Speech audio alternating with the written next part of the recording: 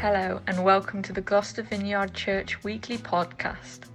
We're creating a community which brings hope and joy to Gloucester, and we're thrilled that you've downloaded this message. This week we're reflecting on Psalm 23, one of the best known chapters of the Bible. Firstly, we've got our friend Nicola Neal to share her experience of living through the valley of the shadow of death and how she's been pushing into God being her shepherd. Then, David has prepared a time of meditation on the psalm that follows immediately after.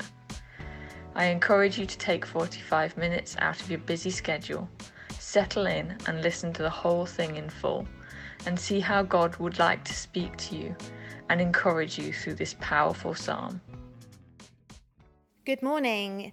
My name is Nicola Neal and I'm the CEO of a charity called Every Life International, and I'm also part of the national leadership team for New Wine England, and it's my complete pleasure and joy to be sharing with you this morning. If you have a Bible nearby you, why don't you grab it, pick it up and turn it to Psalm 23. We're just going to jump straight in and I'm going to read to you from verse 1. This is what it says.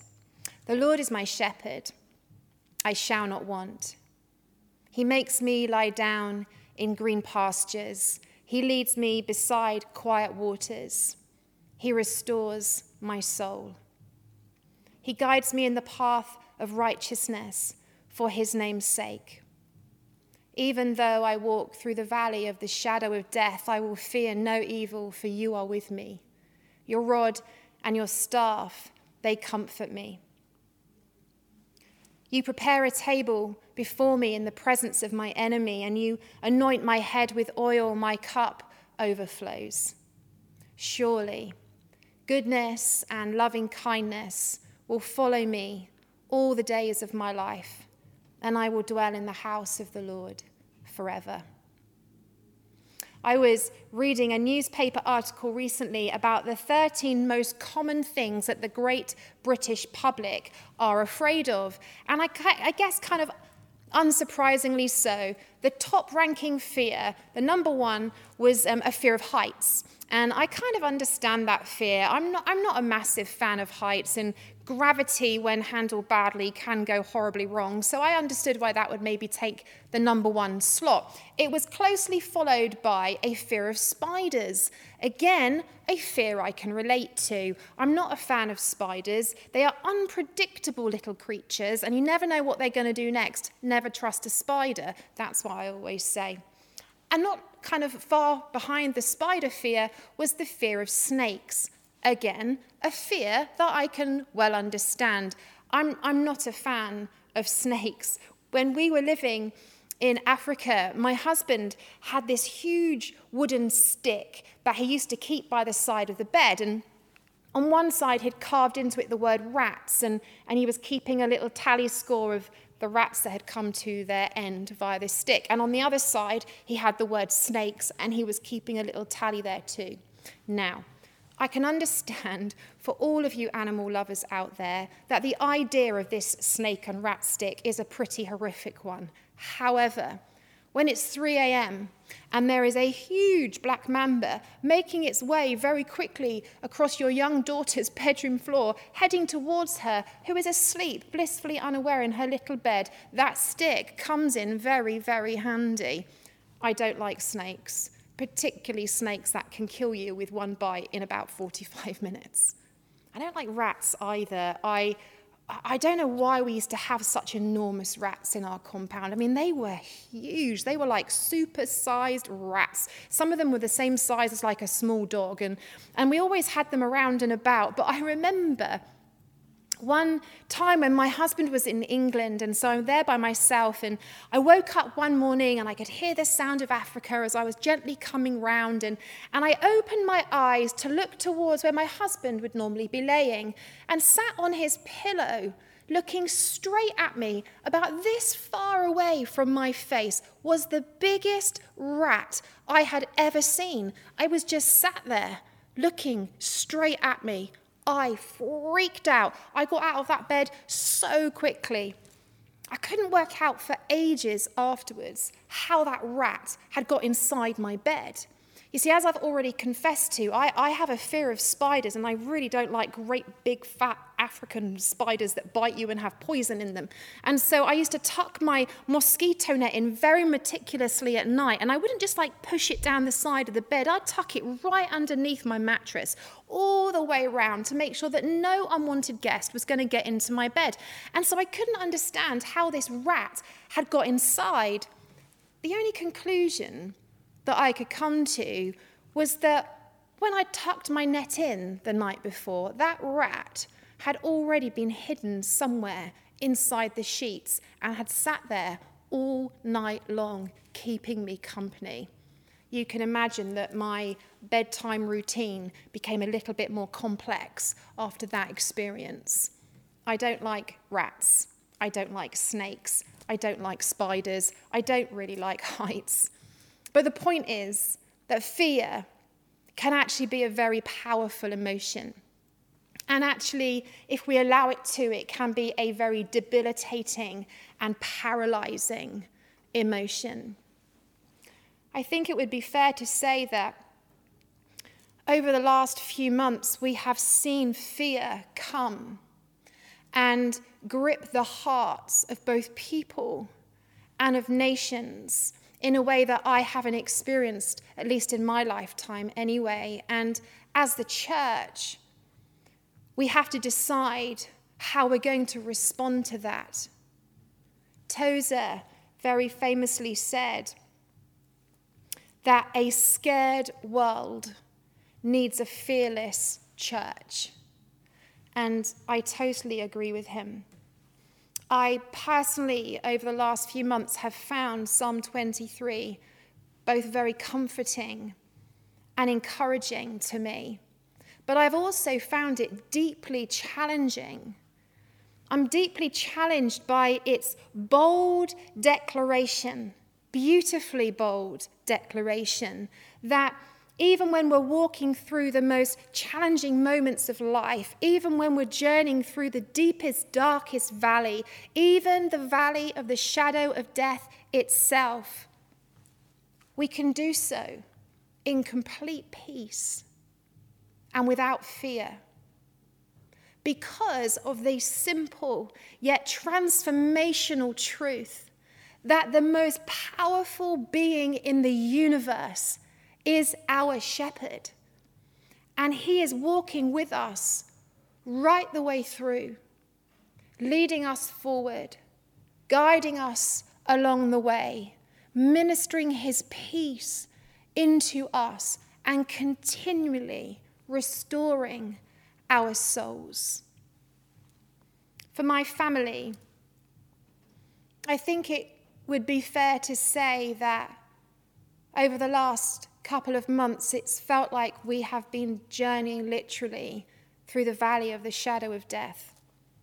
My husband was taken very sick back in October, and over the last sort of 8 months or so has been undergoing all sorts of tests and investigations. And then 8 weeks ago, he suddenly became critically ill. He was ambulanced into hospital and had life-saving surgery, which went well, and they discharged him after a few days and sent him home to rest and recover.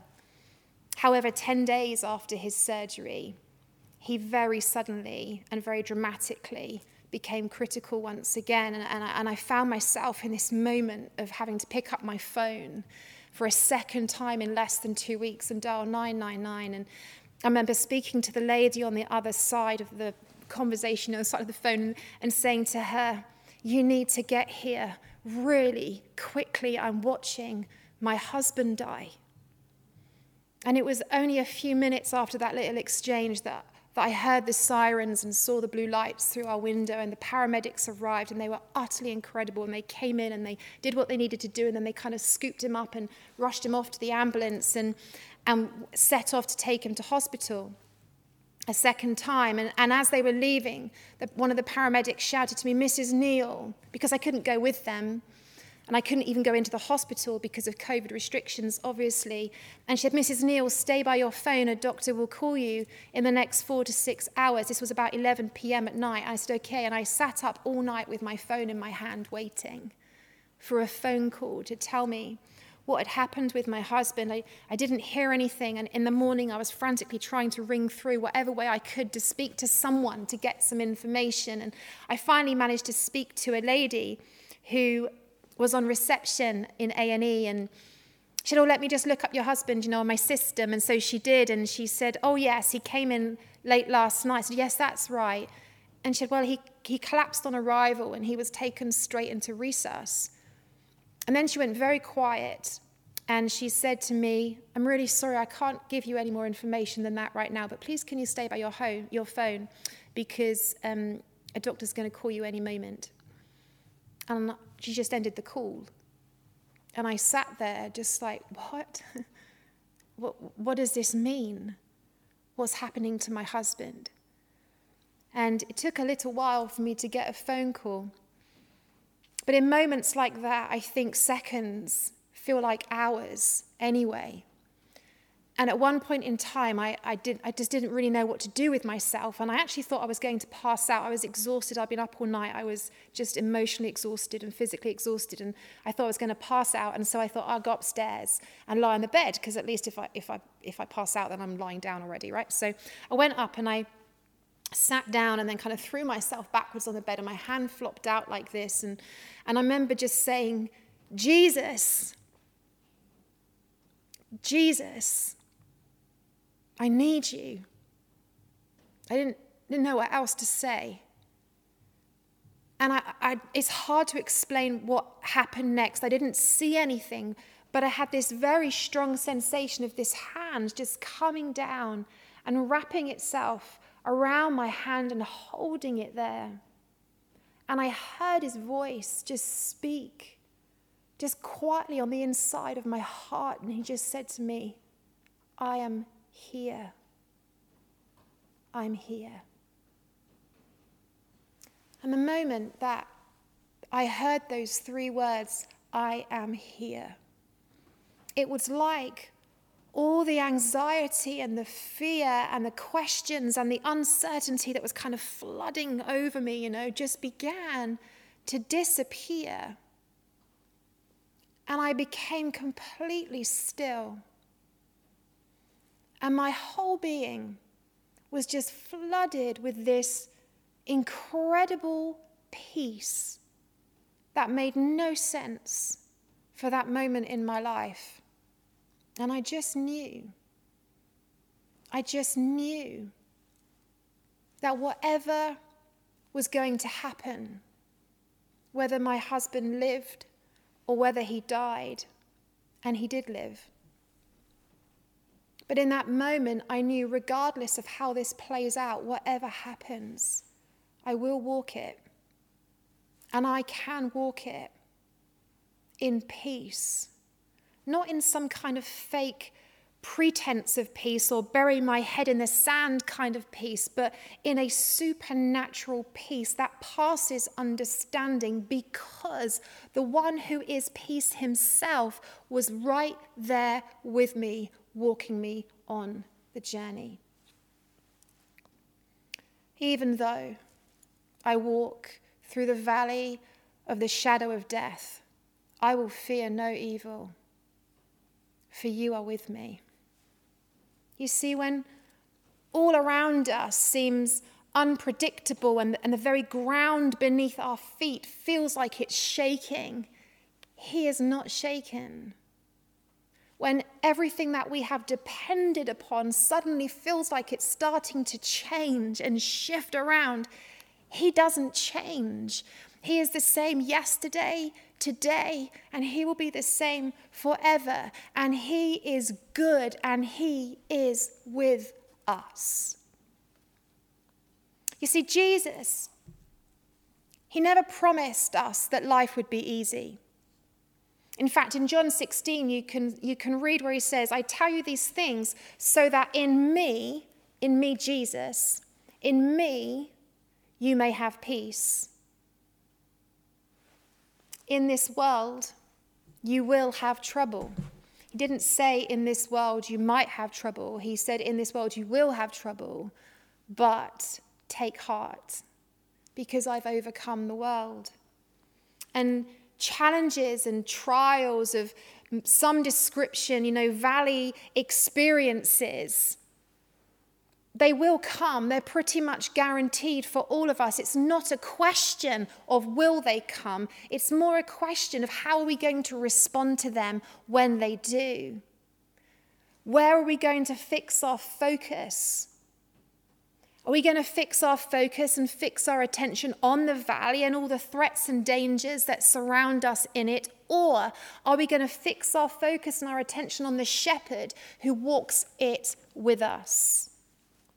I think sometimes we read Psalm 23 and we can be a little bit selective, We quite like to read the bit about him leading us beside quiet waters or laying us down in green pastures and restoring our souls. And we love the promise of surely, goodness and loving kindness will follow me all the days of my life and I'll live in the house of the Lord forever. And we love those kind of parts of this psalm.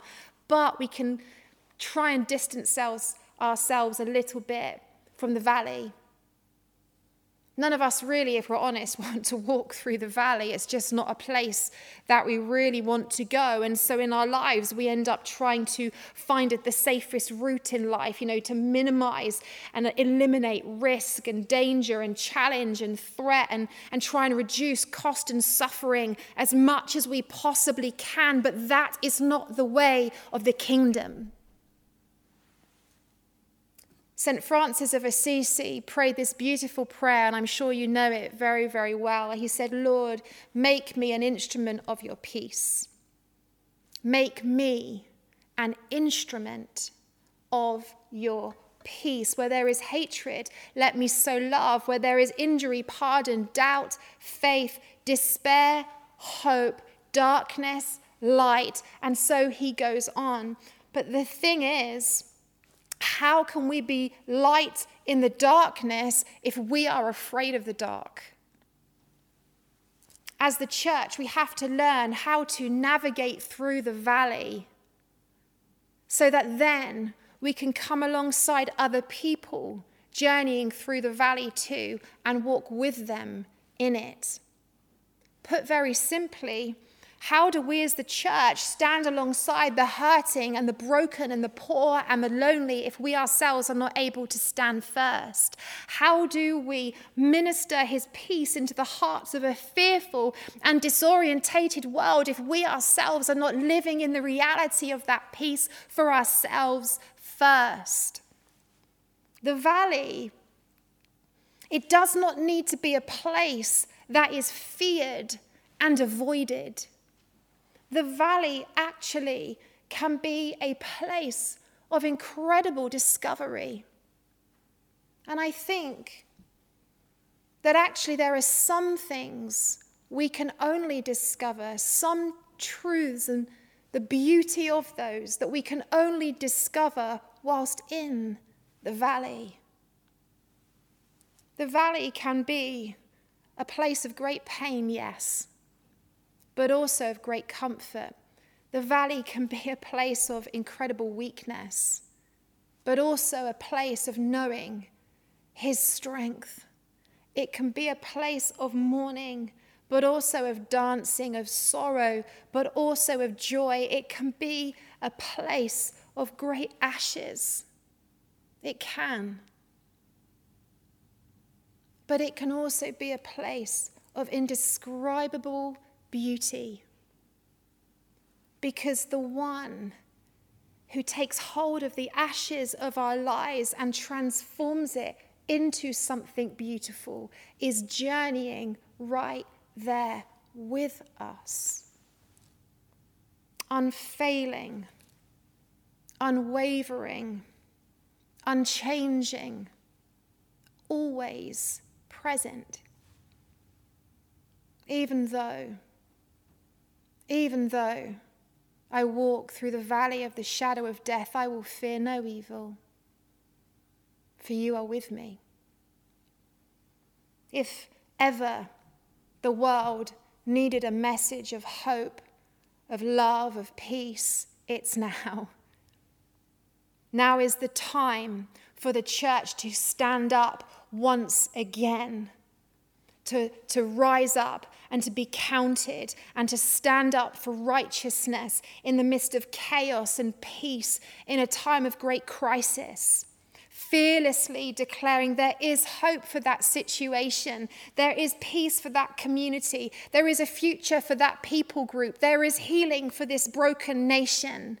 And then giving itself to tirelessly and relentlessly fight for that reality. Giving itself to live that reality out, regardless of the cost, whatever it looks like, whatever happens. Fearless.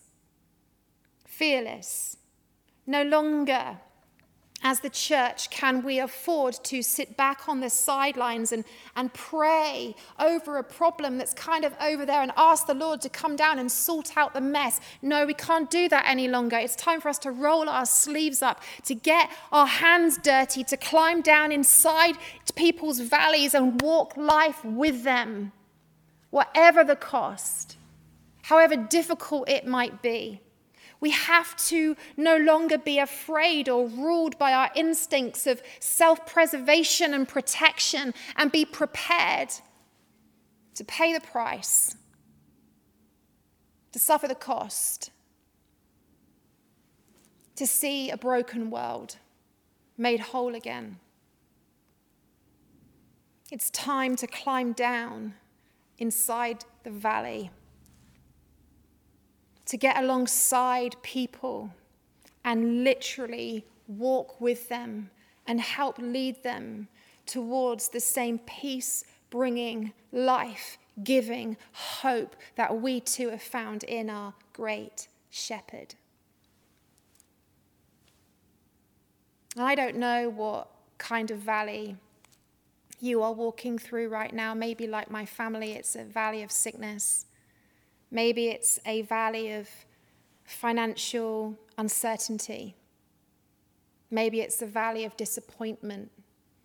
Maybe it's the valley of relational breakdown. Maybe it's the valley of anxiety. I don't know what your particular valley is, but I do know this, that the great shepherd, our good shepherd, is walking in it with you.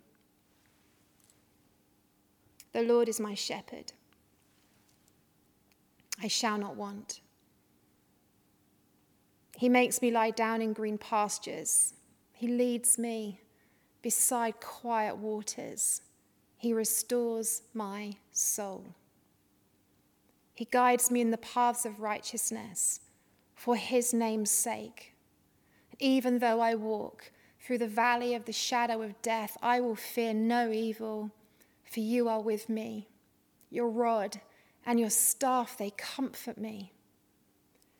You have prepared a table before me in the presence of my enemies. You anoint my head with oil, and my cup overflows. Surely goodness and loving kindness will follow me all the days of my life, and I will dwell in the house of the Lord forever. Let's pray. Father, I ask that by the power of your Holy Spirit, you would come and meet with each one of us right now. That we would be very aware of your presence with us in our homes and in our now moment of life. And Lord, I ask that you would come and that right now, in this moment, you would minister, that you would minister your peace into the hearts of those who are fearful, that you would minister your strength into the hearts of those who feel like they don't know how to keep going, and that you would minister your hope into the hearts of those who feel like all hope has gone. we thank you for the truth of your word, that you are Emmanuel. You are God with us.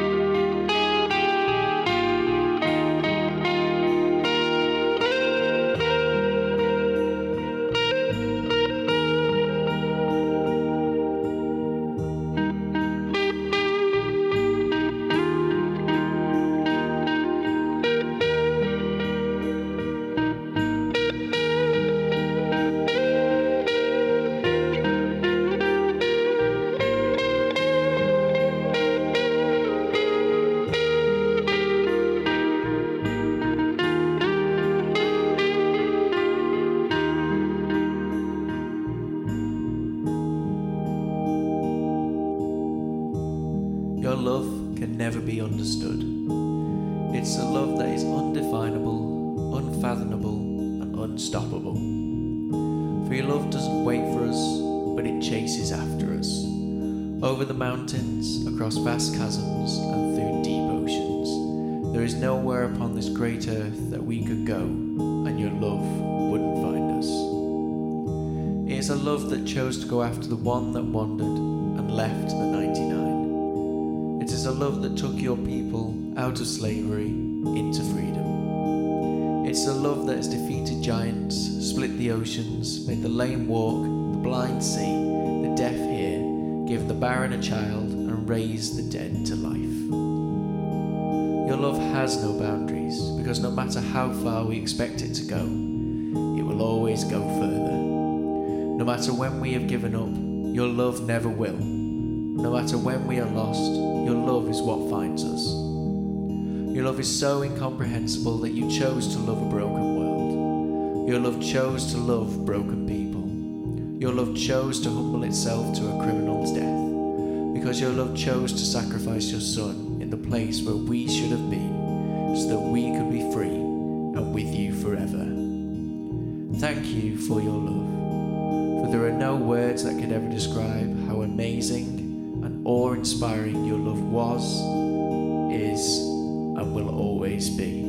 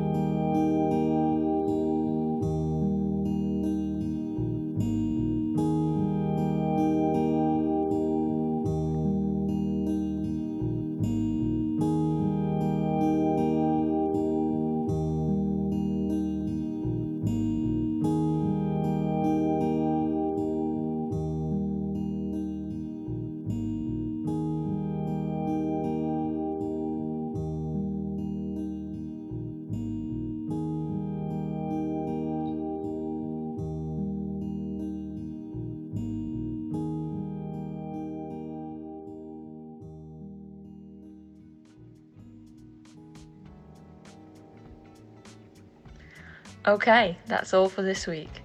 I hope that blessed you and you found that helpful. If you've enjoyed this message, please share it with a friend.